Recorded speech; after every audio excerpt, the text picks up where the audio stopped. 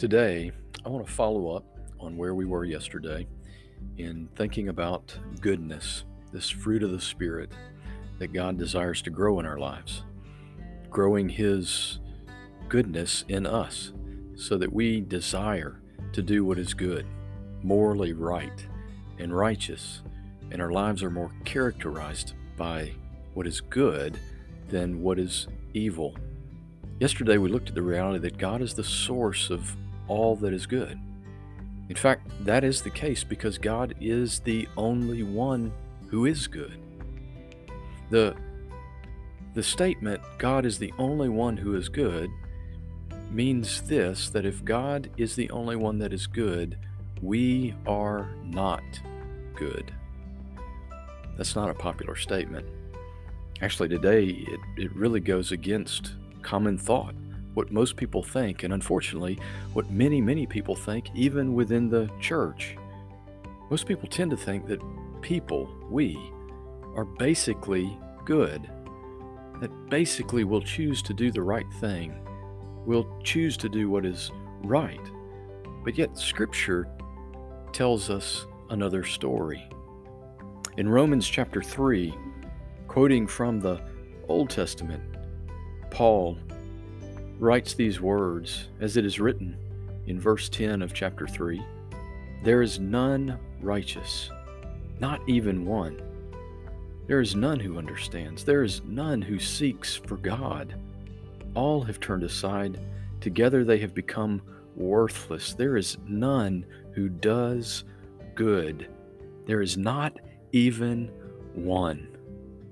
These are powerful words that point to the sinfulness of man.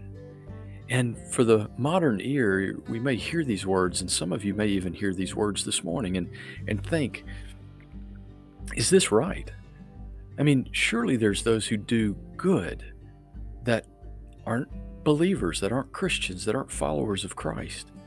Surely as I look at the world around me, aren't there those who are doing good things, even though they are not followers of Jesus, even though they aren't Christians? There's those all over the world of different religions, and even those who have no religion, who are atheists, who give to charitable causes, who participate and help their neighbors, who treat their children with kindness and give them good gifts, who are kind to their spouses and do, by the world's standards, good things. Many people would say, but look, isn't that the basis for saying that this statement, that there's none who are good, can't be right?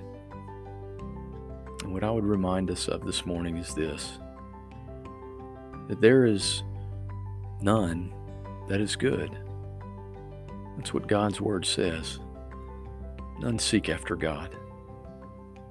We've got to remember that anything we do, any goodness that is produced in our lives, it comes from God. And so if we do anything apart from giving God the acknowledgement and the recognition, the glory, as the source of that thing in our life, as the reason we do these things for His glory in our lives, then it's not good. It robs God of the glory and the recognition and the honor He deserves. It robs Him of the worship that He deserves. God is the only one who is good. We are not, apart from Him. Today, as you have the opportunity, make sure you recognize and give credit and glory to God for all the good things that you receive in your life, and everything good by His grace that you do.